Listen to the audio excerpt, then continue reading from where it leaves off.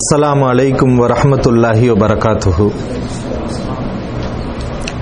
إن الحمد لله نحمده ونستعينه ونستغفره ونعوذ بالله من شرور أنفسنا ومن سيئات أعمالنا من يهده الله فلا مضل له ومن يضلل فلا هادي له وأشهد أن لا إله إلا الله وحده لا شريك له وأشهد أن محمدا عبده ورسوله أما بعد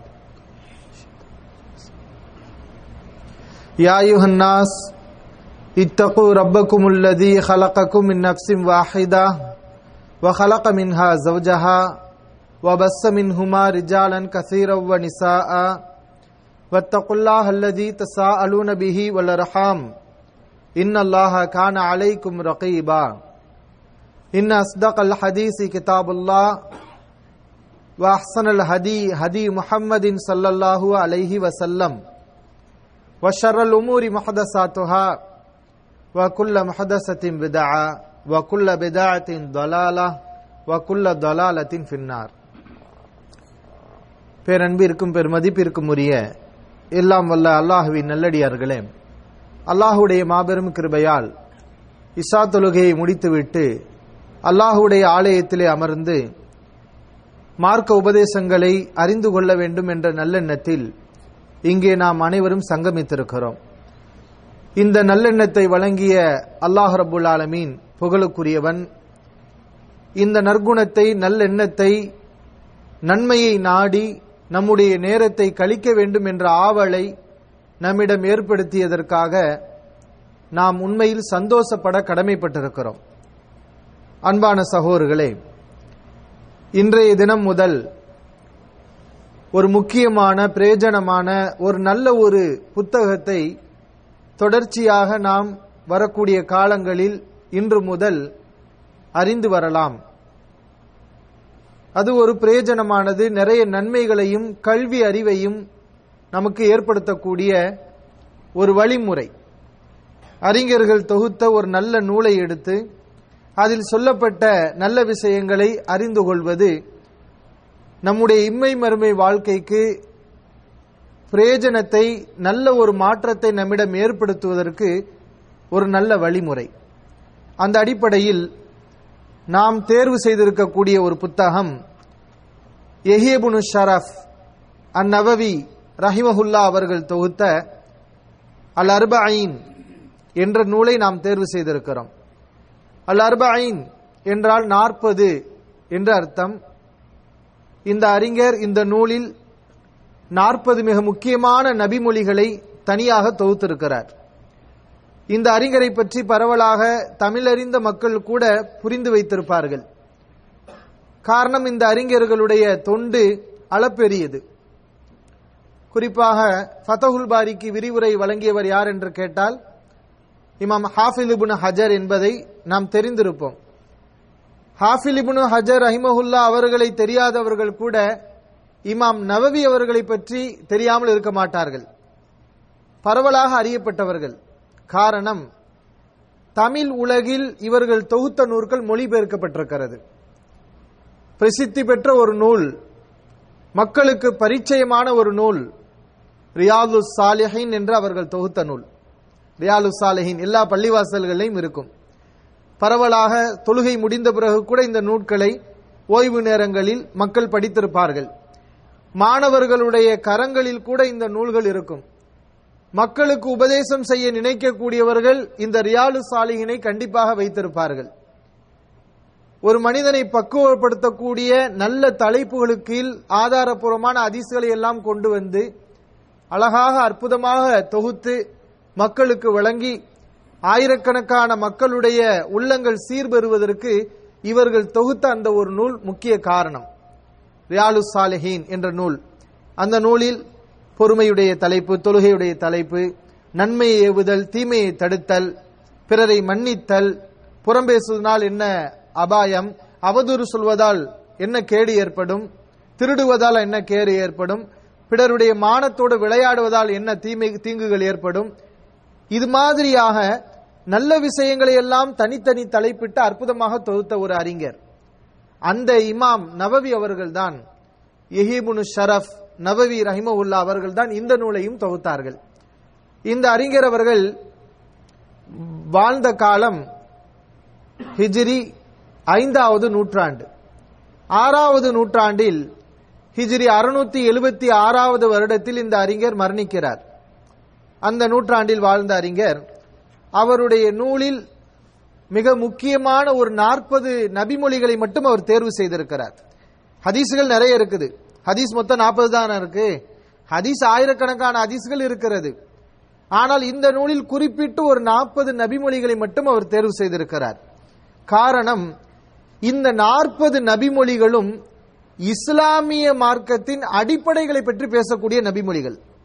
இஸ்லாத்தின் அடிப்படைகளை பற்றி பேசக்கூடிய நபிமொழிகள். சட்டங்களுக்கு அடிப்படையாக இருக்கக்கூடிய பொது விதிகளை பற்றி பேசக்கூடிய நபிமொழிகள். தனித்தனி சட்டங்களை பேசக்கூடிய நபிமொழிகள் நிறைய இருக்கிறது. இந்த அறிஞர் இந்த நூலில் குறிப்பிடக்கூடிய ஹதீஸ்கள் எல்லாம் தனித்தனி சட்டங்களை பேசக்கூடிய நபிமொழிகள் அல்ல. ஏராளமான சட்டங்களுக்கு அடிப்படையாக, ஆணிவேராக, அஸ்திவாரமாக இருக்கக்கூடிய ஹதீஸ்கள், இஸ்லாமின் அடிப்படை கோட்பாடுகள், அதையெல்லாம் தெளிவுபடுத்தக்கூடிய குறிப்பிட்ட 40 நபிமொழிகளை மட்டும் அவர் தேர்வு செய்திருக்கிறார். அவர்களுடைய முன்னுரையை நாம் இப்போது அறிந்து கொள்வோம்.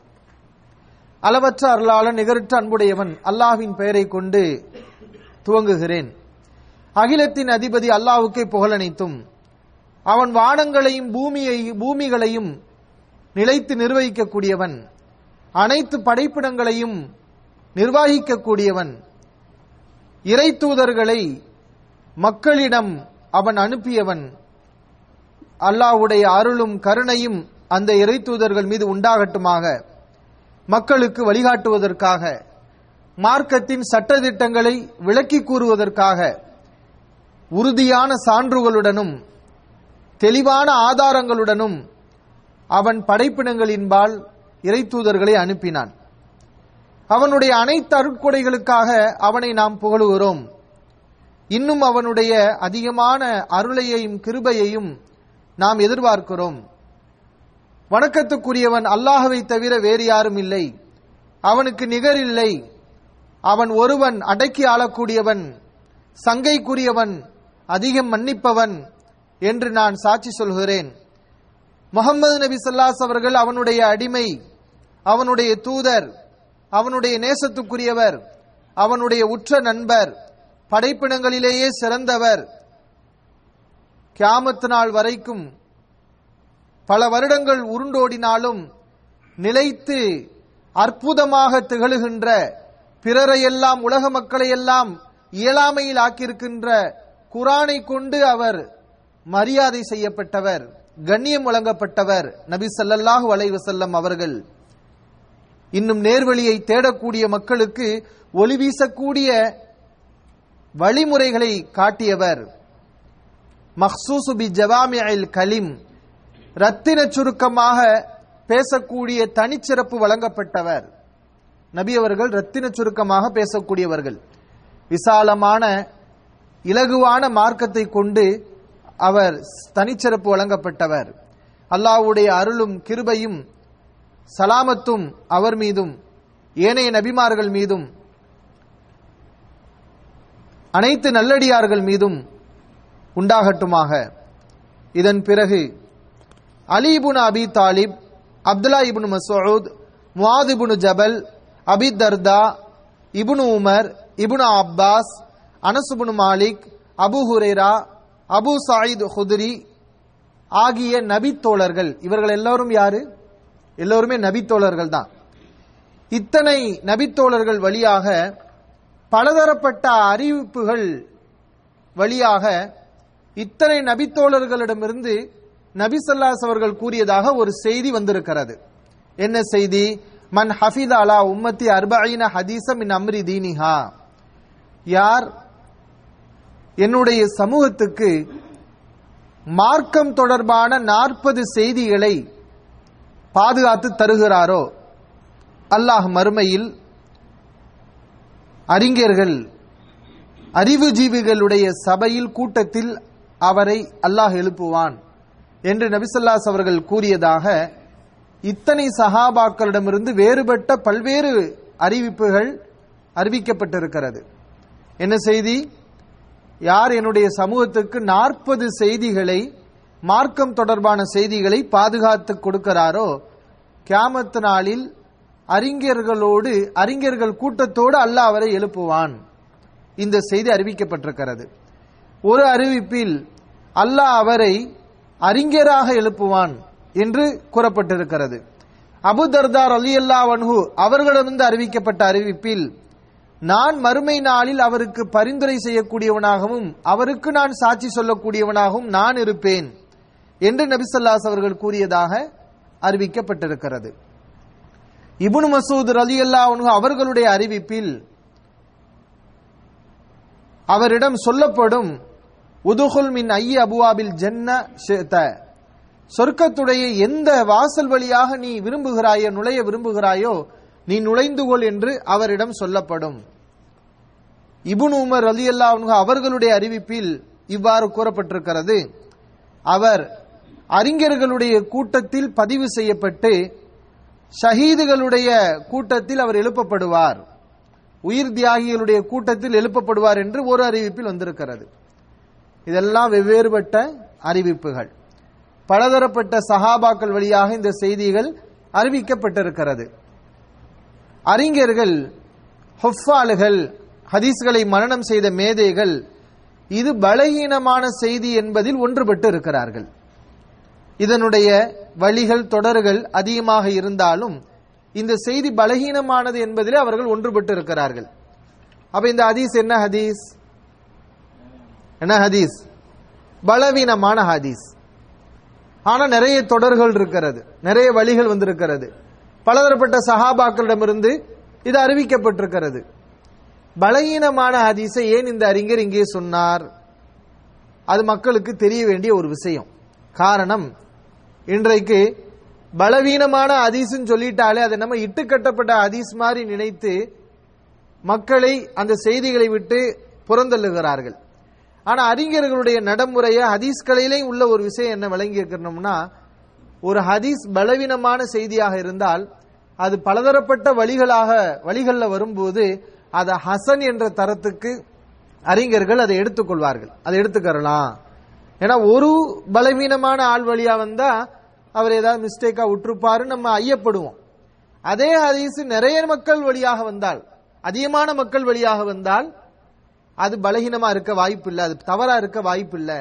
ஏன்னா எல்லாருமே ஒரே தப்பு செய்ய போறாங்க. அப்ப அது ஹதீஸ் நபி அவர்கள் சொன்ன செய்தியாகத்தான் இருக்கும் என்ற அடிப்படையில அதை லைஃப்ங்கிற நிலையிலிருந்து ஹசன் என்ற நிலைக்கு என்ன செய்வார்கள், அந்த செய்தியை உயர்த்தி விடுவார்கள். குறிப்பாக இது மாதிரியான செய்திகளை அகீதா இந்த மாதிரியான விஷயங்கள்ல அறிஞர்கள் எடுக்காவிட்டாலும் ஃபதாயிலுல் அமால், அமல்களுடைய சிறப்புகள், அச்சமூட்டுவது, எச்சரிக்கை செய்வது, இது மாதிரியான விஷயங்கள்ல இது மாதிரியான ஹதீஸ்களை எடுத்துக்கொள்வார்கள் அறிஞர்களுடைய நடைமுறை. ஏற்கனவே தொழுகையுடைய சிறப்புலாம் நமக்கு தெரியும். அந்த தொழுகையுடைய சிறப்பித்து இது மாதிரி ஒரு ஹதீஸ் வந்தால், சின்ன சின்ன கோளாறுகள், குறைபாடுகள் உள்ள ஒரு லைஃபான ஹதீஸ் வந்தால் அறிஞர்கள் அந்த இடங்கள்ல பெரிய ஒரு கடுமையை காட்ட மாட்டார்கள். இது ஹதீஸ்களை அறிஞர்களுடைய நடைமுறை. அதை அறிஞர் நவவி அவர்கள் தெளிவுபடுத்துகிறார்கள். இது தொடர்பாக இந்த 40 ஹதீஸ்களை தொகுக்கிறது தொடர்பாக நிறைய புத்தகங்கள் தொகுக்கப்பட்டிருக்கிறது. முதலில் இது தொடர்பாக தொகுத்தவர் யார்னா அப்துல்லா இப்னு முபாரக், பிறகு முகமது இப்னு அஸ்லம் தூசி என்பவர், பிறகு ஹசன் இப்னு சுஃபியான் அந்நஸவி, பிறகு Abu Bakr Ajurri, Abu Bakr Muhammad Ibn Ibrahim Isbahani, Daraqutni, Hakim, Abu Nuaim, Abu Abdur Rahman Sulami, Abu Saad Malini, Abu Usman Sabuni, Abdullah Ibn Muhammad Ansari, Abu Bakr Baihaqi, இவங்களா இந்த 40 ஹதீஸ்களுக்கு ஒரு முக்கியத்துவம் கொடுத்து தொகுத்தவர்கள்ல முதன்மையானவர்கள். இன்னும் முந்தையவர்கள்ல பிந்தியவர்கள்ல அதிகமான மக்கள் இது மாதிரியான ஒரு 40 ஹதீஸ மக்களுக்கு தொகுத்து கொடுக்கணும், அது ஒரு சிறப்பான ஒரு காரியம் என்று நினைத்து அந்த காரியத்தை செய்தவர்கள் இருக்கிறார்கள். நான் இந்த அறிஞர்களின் அடிப்படையில் ஒரு 40 ஹதீஸை தொகுக்க வேண்டும் என்று அல்லாஹ்விடத்திலே இஸ்திஹாரா செய்தேன். அல்லாஹ்விடத்திலே நான் ஒரு நலவை வேண்டினேன். அறிஞர்கள் எல்லாம் ஒன்றுபட்டிருக்கிறார்கள், அமல்களுடைய சிறப்பு தொடர்பாக லஈஃபான ஹதீஸாக இருந்தால் அதை நாம் செயல்படுத்துவது தவறில்லை என்று அறிஞர்கள் ஒன்றுபட்டிருக்கிறார்கள். இது அறிஞர்கள் மத்தியில ஒன்றுபட்ட ஒரு விஷயம். அப்ப ஹதீஸ் கலையில இது நம்ம படிக்கும் போது பல்வேறு விஷயங்களை தெரியும். ஹதீஸ் கலையை பத்தியும் தெரிஞ்சுக்கிடுவோம்.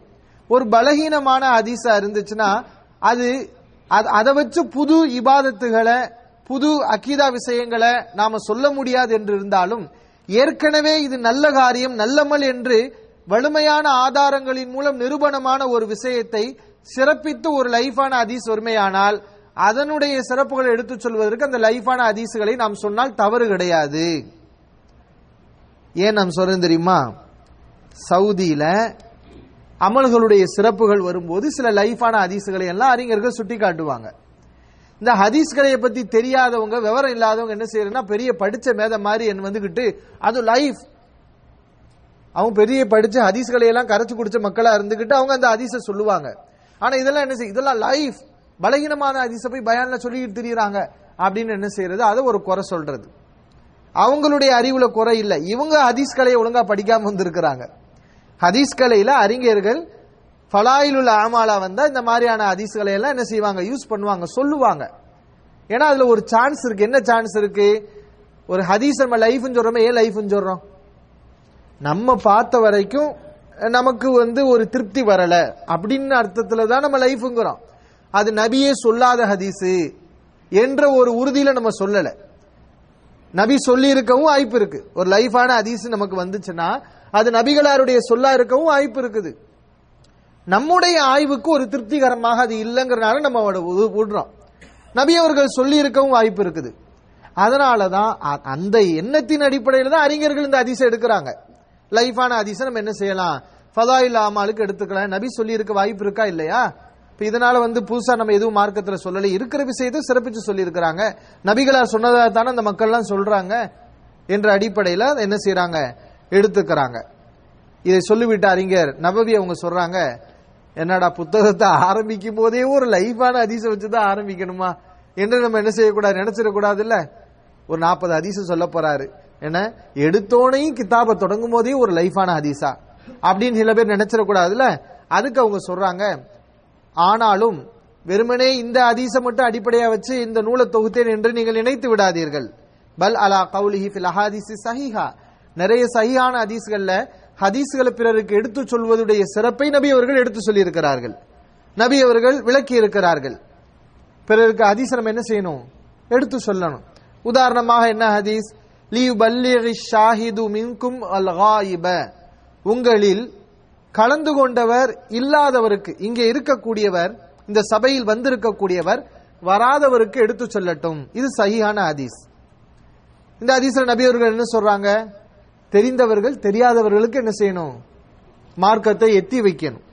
அப்ப நம்முடைய பணியும் கூட என்னன்னா, நபி அவர்கள் நமக்கு சொன்ன விஷயம், நாம அறிந்து கொண்ட மார்க்க விஷயங்களை நம்மோட வச்சுக்கிறாம அதை அடுத்தவங்களுக்கு நம்ம என்ன செய்யணும், எடுத்துரைக்கணும். அப்ப இந்த சஹீஹான ஹதீஸ் இருக்கிறது.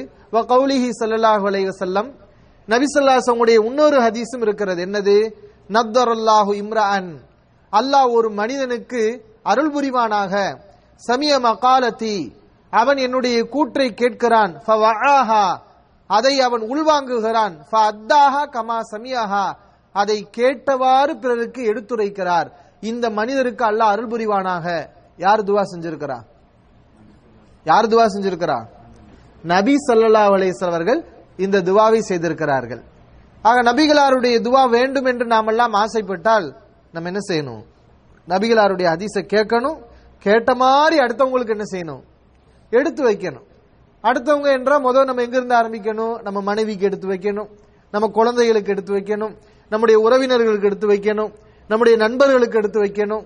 இப்படியே நம்முடைய வட்டத்தை மார்க்கத்தை பரப்பினோம் என்றால் நபிகளாருடைய துவா கண்டிப்பாக நமக்கு நிச்சயம் உண்டு. ஆக இது மாதிரியான சஹீஹான ஹதீஸ்கள்லாம் இருக்கிறனால தான் ஒரு முக்கியமான 40 ஹதீஸை நான் தொகுக்கணும் என்று ஒரு உறுதி எனக்கு வந்தது. ஆனா இதுக்கு முன்னாடி அறிஞர் சொல்லுகிறார், இதற்கு முன்பாக எல்லாம் 40 ஹதீஸை தொகுத்த அறிஞர்கள் எப்படி தொகுத்து இருந்தார்கள் என்றால், சில பேர் மார்க்கத்துடைய அடிப்படைகளை பற்றி மட்டும் 40 ஹதீஸ்களை தொகுத்தாங்க. சில பேர் மார்க்கத்துடைய பிரிவு சட்டங்கள் அதை பற்றி மட்டும் ஒரு 40 ஹதீஸ்களை தொகுத்தாங்க. சில பேர் ஜிஹாதை பற்றி மட்டும், ஜிஹாத் அல்லாஹ்வுடைய பாதையிலே போர் புரிவது, இதை பற்றி மட்டும் வரக்கூடிய 40 ஹதீஸ்களை தொகுத்தார்கள். சில பேர் ஜுஹுதுல பற்றற்று இருக்கிறது, உலகத்துல ரொம்ப பிடிப்பு இல்லாம, அது இருந்தா நல்லது தானே. ஒவ்வொரு மனுஷனும் கெட்டு போறதுக்கு காரணம் என்ன? துனியா மேல அதிக பிடிப்பு இருந்தா அவன் கெட்டு போறதுக்கு கூடிய வாய்ப்புகளும் அதிகமா இருக்கும். ஆனால் ஜுஹுது விஷயத்துல சில பேர் 40 ஹதீஸ்களை தொகுத்தாங்க. சில பேர் ஆதாபுகள், ஒழுக்கங்கள், ஆதாபுகள்னா சாப்பிடுறது எப்படி, மலஜலம் கழிக்கிறது எப்படி, தூங்கும் போது நம்ம செய்ய வேண்டிய காரியங்கள் என்ன, இந்த மாதிரியான ஒழுங்குமுறைகளை பற்றி 40 ஹதீஸ்களை தொகுத்தவங்க உண்டு. சில பேர் உரைகள், நபிகளார் என்னென்னலாம் உரையாற்றினாங்க, இது தொடர்பாக 40 ஹதீஸ்கள் இப்பெல்லாம் தொகுத்தாங்க. எல்லோரும் நல்ல எண்ணத்தில் தொகுத்தார்கள். அவர்களுடைய காரியங்களை அல்லாஹ் பொருந்திக் கொள்வானாக. நான் இதையெல்லாம் விட சிறந்த ஒரு முக்கியமான ஒரு விஷயத்தை தொகுக்க வேண்டும் என்று நினைக்கிறேன். அதுதான் 40 ஹதீஸ்கள் இந்த புத்தகத்தில் நான் கொண்டு வந்திருக்கிறேன். அந்த 40 ஹதீஸ்களும் எப்படிப்பட்டதுன்னா, நம்ம படிக்க போற இந்த 40 ஹதீஸ்களும் எப்படிப்பட்டது என்றால், மார்க்கத்துடைய மிக முக்கியமான அடிப்படைகளை உள்ளடக்கிய ஹதீஸ். எந்த அளவுக்கு என்றால், இந்த ஹதீஸ்களை பற்றி அறிஞர் பெருமக்கள் என்ன சொன்னார்கள் தெரியுமா? இஸ்லாத்துடைய பேசிக்கே இதுதான் என்று சொன்ன ஹதீஸ்கள். நம்ம படிக்க போற ஹதீஸ்கள் எப்படிப்பட்ட ஹதீஸ்கள் என்றால், இஸ்லாத்துடைய சுழற்சியே இதுல தான் இருக்கிறது. இது இஸ்லாத்துடைய பாதி, இஸ்லாத்தின் பாதி கல்வி இந்த ஹதீஸில் இருக்கிறது. இஸ்லாமிய மார்க்கத்தின் 1/3 பகுதி அறிவு இந்த ஹதீஸில் இருக்கிறது. இது மாதிரி அறிஞர் பெருமக்களால் சிலாகித்து சிறப்பித்து சொல்லப்பட்ட 40 ஹதீஸ்களை நான் இந்த புத்தகத்திலே தொகுத்திருக்கிறேன். அந்த 40 ஹதீஸ்களும் சஹீஹாக இருக்க வேண்டும் என்று எனக்குள் நான் ஒரு உறுதி எடுத்திருக்கிறேன். இந்த அறிஞர் காட்டக்கூடிய 40 ஹதீஸ்களுமே சஹீஹான ஹதீஸ்கள். அந்த ஹதீஸ்கள்ல பெரும்பகுதி, அந்த 40 ஹதீஸ்கள்ல பெரும்பகுதி புகாரி முஸ்லிம்ல உள்ள ஹதீஸ்கள். புகாரி முஸ்லிம் இல்லாம அபூதாவுத் திர்மிதிலையும் வரும். ஆனா அதிகமா பெரும்பாலான ஹதீஸ்கள் இந்த 40ல பெரும்பாலான ஹதீஸ் எங்க உள்ள ஹதீஸ்? எல்லாமே புகாரி முஸ்லிம்ல உள்ள ஹதீஸ். அந்த ஹதீஸ்களை சொல்லும்போது சனதுகளை எல்லாம் அவர் சொல்ல மாட்டார், நான் போக்கி விடுவேன். ஏனென்றால் அதை மனப்பாடம் பண்றதுக்கு லேசா இருக்கணுங்கிறதுக்காக 40 ஹதீஸ் மனப்பாடம் பண்ண வச்சிருக்கிறாங்க. நிறைய பேர் மனப்பாடம் பண்ணி இருக்கிறாங்க இந்த 40 ஹதீஸ்களை. ஏன்னா அனைவரும் மனப்பாடம் பண்ண வேண்டிய ஹதீஸ் தான், மனசுல நிலைநிறுத்த வேண்டிய ஹதீஸ் தான். இந்த புத்தகத்துடைய ஆசிரியருடைய நோக்கமும் கூட என்னதான், இதை மனப்பாடம் பண்ணணுங்கிறதுக்காகத்தான் ஒவ்வொரு ஹதீஸ்களையும் அவர்கள் அறிவிப்பாளர் தொடர கொண்டு வரவே இல்லை. அதனால ஆசிரியர் என்ன நினைக்கிறாருன்னா, இந்த 40 ஹதீஸை படிக்கிறவங்க மனப்பாடம் பண்ணணும் சொல்றாங்க. அதற்கு பிறகு இந்த அறிஞர் என்ன செய்கிறார் என்றால், இந்த 40 ஹதீஸை கொண்டு வந்த பிறகு ஒரு பாடத்தை அமைத்திருக்கிறார். இந்த ஹதீஸ்ல வரக்கூடிய ஒவ்வொரு வார்த்தைகளுக்கும் விளக்கம், அந்த வார்த்தைகளை எப்படி உச்சரிக்கிறது என்ற விளக்கத்தை அறிஞர் அங்கே தனியாக குறிப்பிடுகிறார். சொல்லிவிட்டு ஆசிரியர் நம்மிடம் என்ன எதிர்பார்க்கிறார் அதை அவர் கூறுகிறார். மறுமையை ஆசைப்படக்கூடிய ஒவ்வொருவருக்கும் அவசியம் இந்த ஹதீஸ்களை அறிந்து கொள்வது, அந்த ஹதீஸ்கள் உள்ளடக்கி இருக்கக்கூடிய முக்கியமான சட்டங்களையும் அறிந்து கொள்வது. அந்த ஹதீஸ்களை படிக்கும் போதே அது மக்களுக்கு புரியும். அல்லாஹ்வே நான் சார்ந்திருக்கிறேன், அவனிடமே நான் என்னை ஒப்படைக்கிறேன், அவனுக்கே புகழ் அனைத்தும், அவனை கொண்டே கிருபை இருக்கிறது, பாதுகாப்பும் இருக்கிறது என்று முன்னுரையை அறிஞர் நிறைவு செய்கிறார். இப்ப நம்ம சொன்ன விஷயங்கள் எல்லாமே நம்முடைய சொந்த விஷயங்கள் அல்ல, எல்லாமே இமாம் அறிஞர் இப்னு ஷரஃப் நவவி ரஹிமஹுல்லா அவர்கள் சொன்ன முன்னுரையை நம்ம முடிச்சிருக்கிறோம். அல்ஹம்துலில்லாஹ். இப்போது முதலாவதாக இந்த 40 நபிமொழிகளில் முதலாவது நபிமொழியை நாம் அறிந்து கொள்வோம். முதலாவது நபிமொழி அல் ஹதீஸுல் அவ்வல் அன் அமீரில் மூமினின் அபி ஹஃப்ஸின் உமர் இப்னுல் ஹத்தாப் ரலியல்லாஹு அன்ஹு சமீஅத்து ரசூலுல்லாஹி ஸல்லல்லாஹு அலைஹி வஸல்லம் யகூல். உமர் இப்னுல் ஹத்தாப் ரலியல்லாஹு அன்ஹு அவர்கள் அறிவிக்கிறார்கள், இன்னமல் அமாலு பின்னியாத். நபி ஸல்லல்லாஹு அலைஹி அவர்கள் கூறினார்கள், இன்னமல் அமாலு பின்னியாத், செயல்கள் அனைத்தும் எண்ணங்களை கொண்டுதான், செயல்கள் அனைத்தும் எண்ணங்களை கொண்டுதான், செயல்கள் எல்லாம் எண்ணங்களை கொண்டுதான் இருக்கிறது. வஇன்னமா லிகுல்லி இம்ரிஇம் மானவா, ஒவ்வொரு மனிதனுக்கும் அவன் எதை எண்ணினானோ அதுதான் உண்டு. ஒவ்வொரு மனிதனுக்கும் அவன் எதை எண்ணினானோ அதுதான் உண்டு. இது யாருடைய சொல்? சொல்லுங்க, யாருடைய சொல்? நபி ஸல்லல்லாஹு அலைஹி வஸல்லம் அவர்களுடைய சொல். இந்த ஹதீஸை நபி ஸல்லல்லாஹு அலைஹி வஸல்லம் வந்து அறிவிக்கக்கூடிய சஹாபி யாரு? உமர் இப்னுல் ஹத்தாப் ரலியல்லாஹு அன்ஹு அவர்கள். ஒவ்வொரு மனிதனுக்கும் அவன் எண்ணியதுதான் உண்டு. ஃபமன் கானத் ஹிஜ்ரத்துஹு இலல்லாஹி வ ரசூலிஹி ஃபஹிஜ்ரத்துஹு இலல்லாஹி வ ரசூலிஹி. ஒருவருடைய நாடு துரத்தல் ஹிஜ்ரத் அல்லாஹ்வுக்காக அவனுடைய தூதருக்காக இருக்குமே ஆனால் அவருடைய ஹிஜ்ரத் அல்லாஹ்வுக்காக உரியது, அவனுடைய தூதருக்காகவே உரியது. வமன் கானத் ஹிஜ்ரத்துஹு லிதுன்யா யுஸிபுஹா, அடையக்கூடிய துன்யாவிற்காக ஒருவருடைய நாடு துரத்தல் இருக்குமேயானால், அவிம்ராஅத்தின் யன்கஹுஹா, அல்லது ஒரு பெண்ணை மணமுடித்துக் கொள்ள வேண்டும் என்பதற்காக இருக்குமேயானால், ஒருவருடைய நாடு துரத்தல் உலகத்தை அடைய வேண்டும் என்பதற்காக, அல்லது ஒரு பெண்ணை மணமுடிக்க வேண்டும் என்பதற்காக ஒருவருடைய நாடு துரத்தல் இருக்குமேயானால், ஃபஹிஜ்ரத்துஹு இலா மா ஹாஜர இலை, அவருடைய நாடு துரத்தல் அவர் எதற்காக ஹிஜ்ரத் செய்தாரோ அதற்காக உரியது என்று நபி ஸல்லல்லாஹு அலைஹி அவர்கள் சொல்லி காட்டுகிறார்கள். இந்த ஹதீஸை இமாம் அல் முஹத்திஸீன், முஹத்திஸீன்களுக்கெல்லாம் இமாம், இரண்டு இமாம்கள் யார் அவர்கள்? இமாம் புகாரி ரஹிமஹுல்லாஹ் அவர்கள், இமாம் முஸ்லிம். இமாம் புகாரி அவங்களுடைய முழு பெயர் அபு அப்துல்லா, அது அவர்களுடைய குன்யத் குறிப்பு பெயர். அவங்களுடைய முழு பெயர் வந்து முஹம்மது இப்னு இஸ்மாயில் இப்னு இப்ராஹிம் இப்னு முகீரத் இப்னு பர்திஸ்பஹ் அல் புகாரியுல் ஜுஃபி. இமாம் முஸ்லிம் சொல்றோம்ல, அவங்களுடைய முழு குறிப்பு பெயர் அபுல் ஹுசைன். அவங்களுடைய முழுமையான பெயர் முஸ்லிம் இப்னுல் ஹஜ்ஜாஜ் இப்னு முஸ்லிம் குஷைரி நைசாபூரி. இவங்க தொகுத்திருக்கிறாங்க. புகாரி முஸ்லிம்ல இந்த ஹதீஸ் இருக்கிறது. புகாரி முஸ்லிம் எப்படிப்பட்ட நூல்?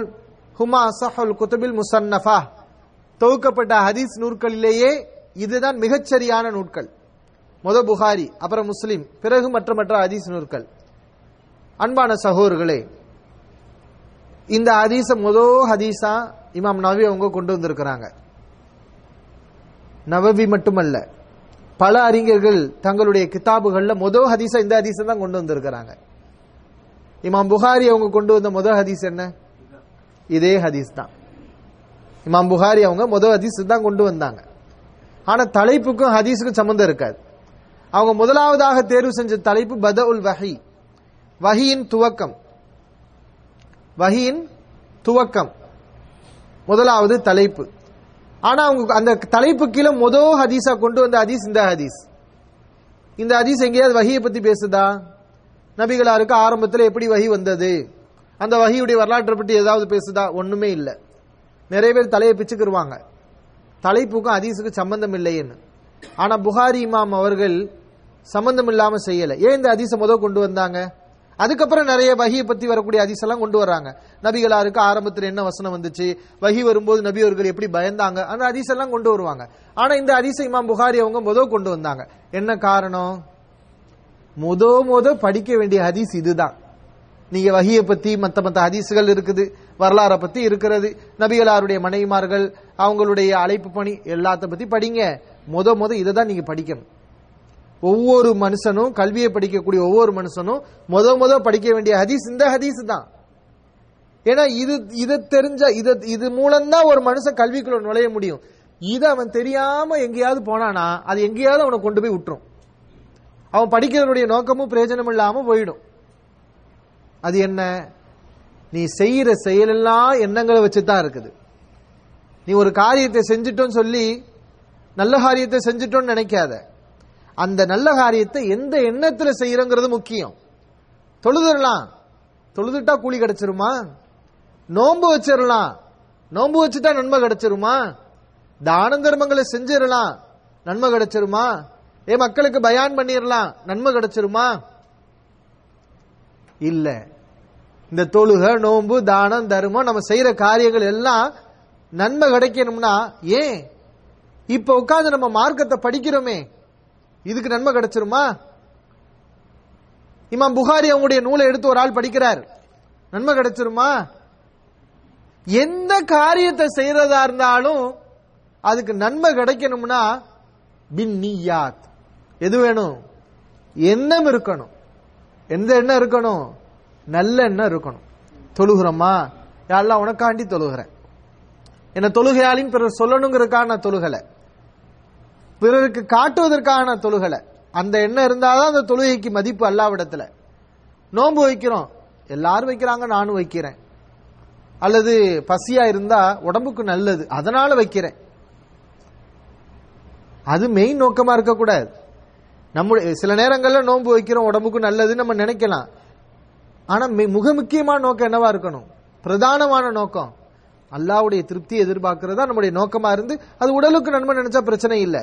அந்த அல்லாஹ்வுடைய திருப்தியை எதிர்பார்க்காம வெறுமனே உலக ஆதாயத்தை மட்டும் நம்ம எதிர்பார்க்க ஆரம்பிச்சிட்டோம்னா அப்ப நன்மைகள் கிடைக்காது.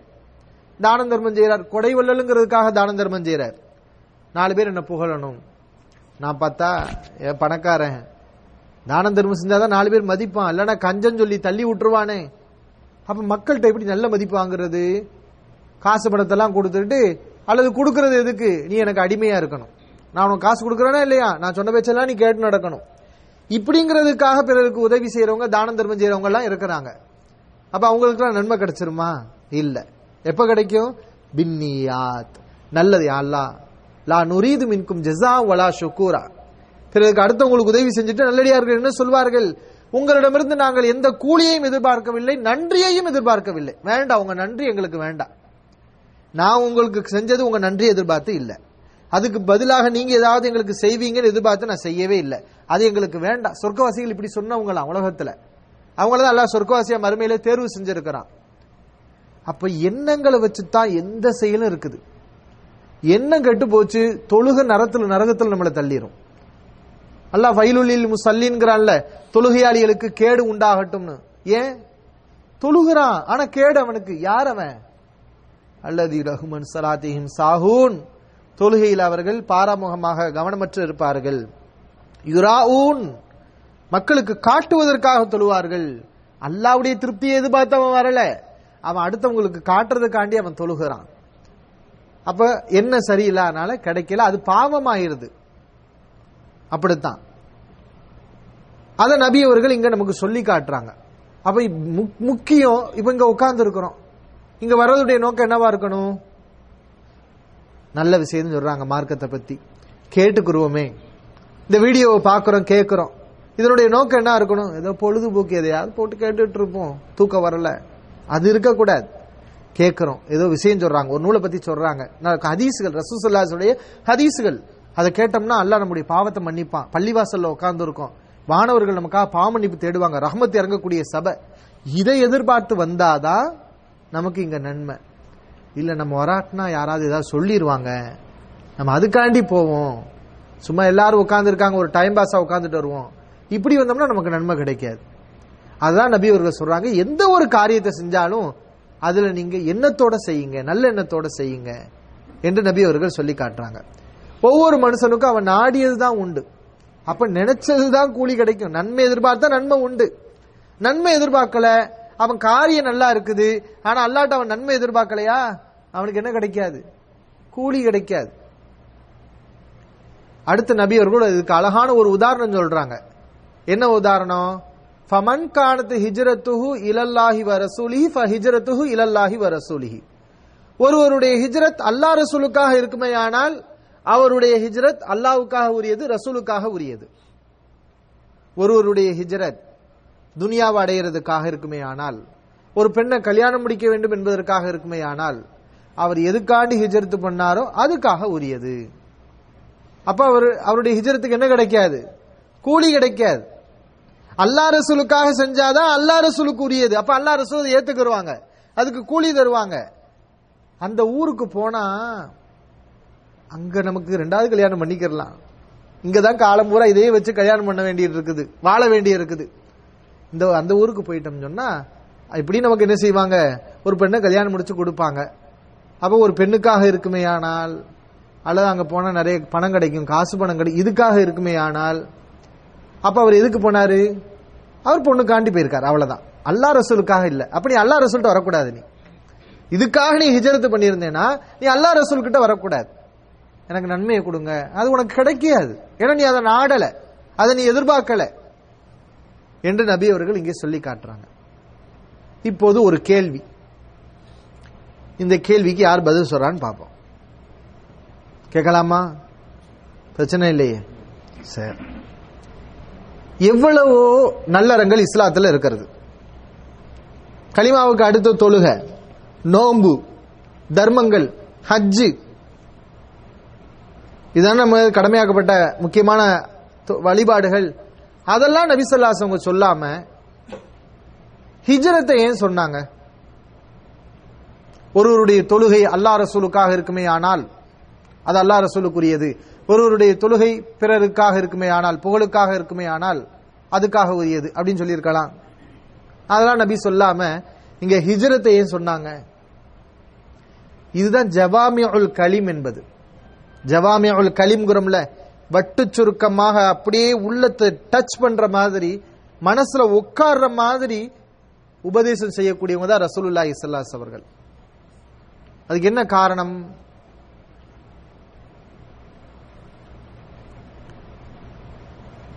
சரி, நானே சொல்றேன். எனக்கு தெரியாது, எனக்கு ஒரு உஸ்தாத் சொல்லி கொடுத்தார். சாலிஹ் இப்னு அப்துல்லா உசைமி, அவங்க அரபி கிளாஸ் நடத்துவாங்க. அவங்ககிட்ட இருந்து கேட்ட சில விளக்கங்களை தான் நம்ம என்ன செய்யறோம், உங்களுக்கு நம்ம சொல்லிட்டு இருக்கோம். நல்ல பிரயோஜனமான விளக்கங்கள். இது மாதிரி அவங்க சபையில நம்மகிட்ட கேட்டாங்க. அப்ப சில பேர் தெரிஞ்சவங்க சொன்னாங்க. அந்த அடிப்படையில தான் இந்த கேள்வியை கேட்டு அவங்க அதுக்கு பதில் சொன்னாங்க. அதுக்கு அழகான ஒரு விளக்கம் சொன்னாங்க. என்னன்னா, மற்ற வழிபாடுகள் எல்லாம் அரபுகள் ஓரளவுக்கு அறிந்து வைத்திருந்தார்கள். நோன்பு இருந்துச்சு, தொழுகை இருந்துச்சு, ஹஜ் இருந்துச்சு, தான தர்மங்கள், இதெல்லாம் அரபுகள்கிட்ட அறியப்பட்ட ஒரு வழிபாடு. ஆனா வழிபாடு என்று அறியப்படாமல் நபி ஸல்லல்லாஹு அலைஹி அவர்கள் அறிமுகப்படுத்திய ஒரு வழிபாடு என்னன்னு கேட்டா அது ஹிஜ்ரத் தான். அது மட்டும் காரணம் அல்ல, மக்கள் செய்வதற்கு ரொம்ப கஷ்டமான ஒரு வழிபாடு இதுதான். தொழுக கஷ்டமா இல்ல, நோன்புக்கிற கஷ்டமா இல்ல, ஹஜ் செய்யற கஷ்டமா இல்ல, நோன்பு தானம் தர்மம் அதெல்லாம் கஷ்டம் கிடையாது. ஆனா ஹிஜ்ரத்துங்கிறது சாதாரண காரியம் இல்ல. ஹிஜ்ரத்னா என்ன? சொந்த ஊரை விட்டுட்டு போகணும். சொந்த ஊரை விட்டுட்டு அங்க வீடு இருக்கும், சொத்து பத்துகள் இருக்கும், தோட்டம் தரவு வாங்கி போட்டிருப்பீங்க, மனைவி மக்கள் இருப்பாங்க, எல்லாமே உங்களுக்கு செட் ஆயிருக்கும் ஒரு ஊர்ல. அதை விட்டுட்டு என்ன செய்யணும்? ஏதாவது ஒரு ஊருக்கு பரதேசியா போகணும். பரதேசிங்கிற திட்ட வார்த்தை இல்ல, அது உண்மையிலே பரதேசினா என்ன அர்த்தம்? ஒண்ணும் இல்லாம வந்தவர், வெளியூருக்காரரு. நம்ம ஊர்ல இந்த பிச்சைக்காரங்களுக்கு முசாஃபர்னு சொல்லுவாங்க. முசாஃபர்னா உண்மையில பயனாளின்னு அர்த்தம். யாரெல்லாம் பயணம் பண்றாங்க எல்லாரும் முசாஃபர் தான். ஆனா என்ன, பிச்சை எடுக்கிறவங்க முசாஃபர்பாங்க. அப்போ இது ரொம்ப கஷ்டம். சாதாரண எல்லோரும் செஞ்சிட முடியாது. ஒரு ஊரை விட்டுட்டு இன்னொரு ஊருக்கு போற சும்மாவா? அது எல்லாத்தையும் விட்டுட்டு அரபுகள் இதை வெறுப்பாங்க. சொல்ல போனா அரபுகள் என்ன, உலகமே இது வெறுக்கத்தான் செய்யும். யாராவது நீங்க உங்க சொந்த ஊரை விட்டு வேற ஊருக்கு போச்சுன்னா போவோமா நீங்க? அவங்கவுங்களுக்கு அவங்க ஊரு பெரிய ஒரு பாக்கியம் இல்லையா? நம்ம ஊரு அடுத்தவங்க நம்ம ஊரை குறை சொன்னா கூட நமக்கு கோவம் வரும் அப்படின்னு சொல்லுவோம். நம்ம அது எப்படி எங்க ஊரை நீங்க குறை சொல்லலாம், எங்க ஊரை பத்தி உங்களுக்கு தெரியுமா அப்படிம்பாங்க. இந்த கடையநல்லூர்காரவங்க ஒரு பழமொழியை உருவாக்கி வச்சிருக்கிறாங்க.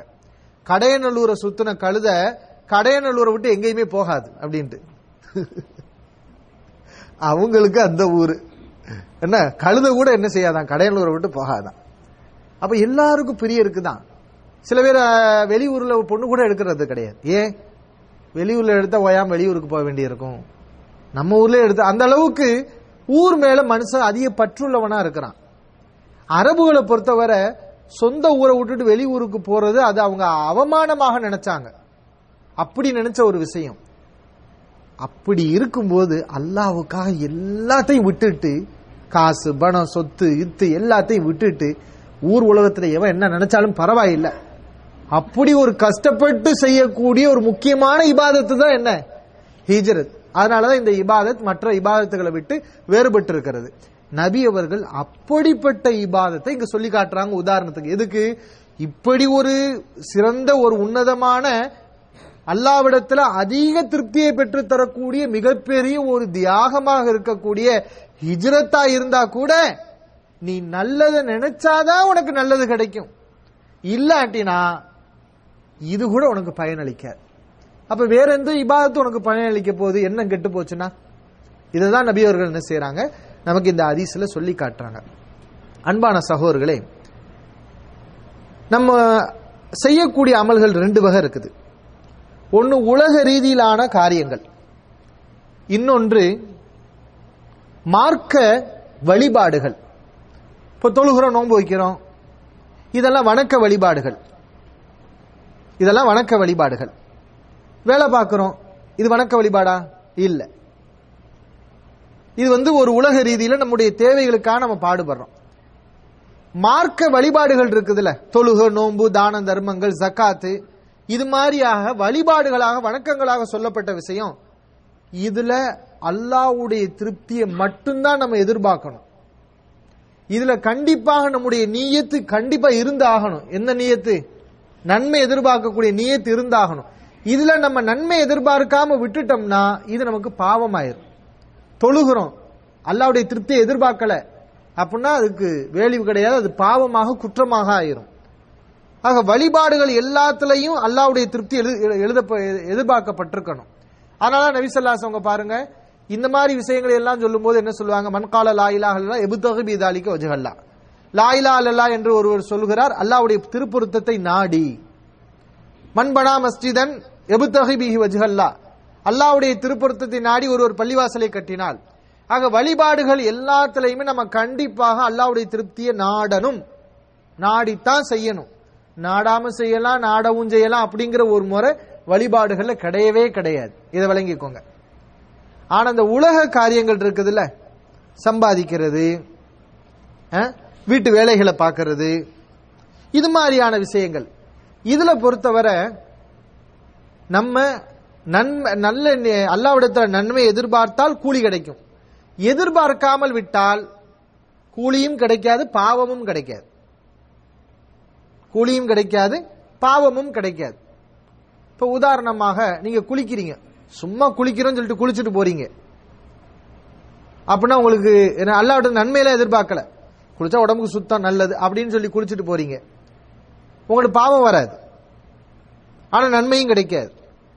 அதை குளிக்கும் போது யா அல்லாஹ் உன்னுடைய தூதர் சுத்தத்தை ஈமான்ல ஒரு பகுதின்னு சொல்லி இருக்கிறாங்க, அதனால நான் குளிக்கிறேன், எனக்கு நன்மையை கொடு அப்படின்னு நம்ம நினைச்சோம்னா நம்ம குளிச்சா கூட நமக்கு நன்மை, நம்ம குளிச்சா கூட நன்மை. நம்ம சாப்பிடுறோம், அல்ல நீ கொடுத்த ரிஸ்க்கு, சும்மா சாப்பிடுறோம்னு சொல்லிட்டு போனோம்னா நன்மையும் கிடையாது, பாவமும் கிடையாது. சாப்பிடுறோம், அல்ல நீ கொடுத்த ரிஸ்க்கு, இதை நான் சாப்பிடுறேன், இதை எனக்கு பிரயோஜனமாக்கி விடு, இதை கூட எனக்கு நன்மையாக்கி கொடுனா அல்ல அதையும் நன்மையாக்கி கொடுத்துருவான். இப்ப ஏதோ மனைவியை கல்யாணம் பண்ணோம், பொறுப்பு ஏற்றிருக்கிறோம், செலவு பண்ண வேண்டி இருக்குது அப்படின்னு செலவு பண்ணீங்கன்னா அல்லாஹ் அப்படித்த நன்மையெல்லாம் நீங்க அதை எதுவுமே எதிர்பார்க்கல, அப்ப உங்களுக்கு பாவமும் கிடையாது, நன்மையும் கிடையாது. ஆனால் அதை நீங்க அல்லாஹ்விடத்துல நன்மை எதிர்பார்த்த அந்த உலக காரியத்தை நீங்க செஞ்சுட்டீங்கன்னு வைங்களேன், அல்லாஹ் நான் மனைவிக்கு காசு பணத்தை கொடுக்குறேன், என் பிள்ளைகளுக்காக நான் கஷ்டப்படுறேன், இதுல எனக்கு நன்மையை கொடு, எதிர்பார்க்கலாம். அது அல்லாஹ் கருணையால. நம்ம என்ன நினைப்போம், ஒரு வணக்கத்தை செஞ்சுட்டு தானங்க அல்லாஹ்ட்ட எதிர்பார்க்க முடியும், அப்படி இல்லை. நீங்க உங்க வேலையை செஞ்சுட்டு வணக்கம் இல்லாத ஒரு காரியத்தை செஞ்சுட்டு கூட அல்லாஹ் இதுக்காக எனக்கு நன்மையை கொடுங்கட்டு அல்லாஹ் கொடுப்பான். உன் மனைவிக்கு தானே சாப்பாடு கொடுக்குறேன், அதான் நபி என்ன சொன்னாங்க, ஹத்தா தஜால மாஃபி ஃபி இம்ராத்திக, உன்னுடைய மனைவியுடைய வாயில் ஒரு கவலை உணவை நீ ஊட்டி விடுற, மனைவிக்கு தான் ஊட்டி விடுற, உன்னுடைய தேவைக்காக நீ செய்யற, அதுலயே நீ அல்லாஹ்வுடைய திருப்தி என்னன்னா இல்லா உஜிர்த அலைஹா, அதற்கும் உனக்கு நற்கூலி வழங்கப்படும். அப்ப இந்த உலக விஷயங்கள் இருக்கிறது அல்லவா, நம்ம செய்யற காரியங்கள் என்ன காரியமா இருக்கட்டுமே, எது செஞ்சாலும் சரி, யா அல்லாஹ் இதுல எனக்கு நன்மையை கொடு, யா அல்லாஹ் உன்னுடைய திருப்தியை நாடி இதை நான் செய்கிறேன், நீ அனுமதிச்சிருக்க, ஹலால் ஆக்கியிருக்க, அதனால நான் செய்கிறேன் என்று நம்ம அல்லாஹ்விடத்துல நன்மையை நாடணும்னு சொன்னா அல்லாஹ் ரப்புல் ஆலமீன் நமக்கு நன்மைகளை நிறைவாக வழங்கக்கூடியவனாக இருக்கிறான். இன்ஷா அல்லாஹ் இன்றைய தினம் ஒரு ஹதீஸை பற்றி நம்ம போதிய அளவுல அறிந்து கொண்டிருக்கிறோம். இனி வரக்கூடிய காலங்களில் ஒவ்வொரு ஹதீஸ்களாக அதனுடைய சட்ட திட்டங்களை நம்ம அறிந்து கொள்வோம். வாஹிர் தாவானா அனில் ஹம்துலில்லாஹி ரப்பில் ஆலமீன். சுப்ஹானக அல்லாஹும்ம வ பிஹம்திக அஷ்ஹது அல்லா இலாஹ இல்லா அன்த அஸ்தக்ஃபிருக வ அத்தூபு இலைக்.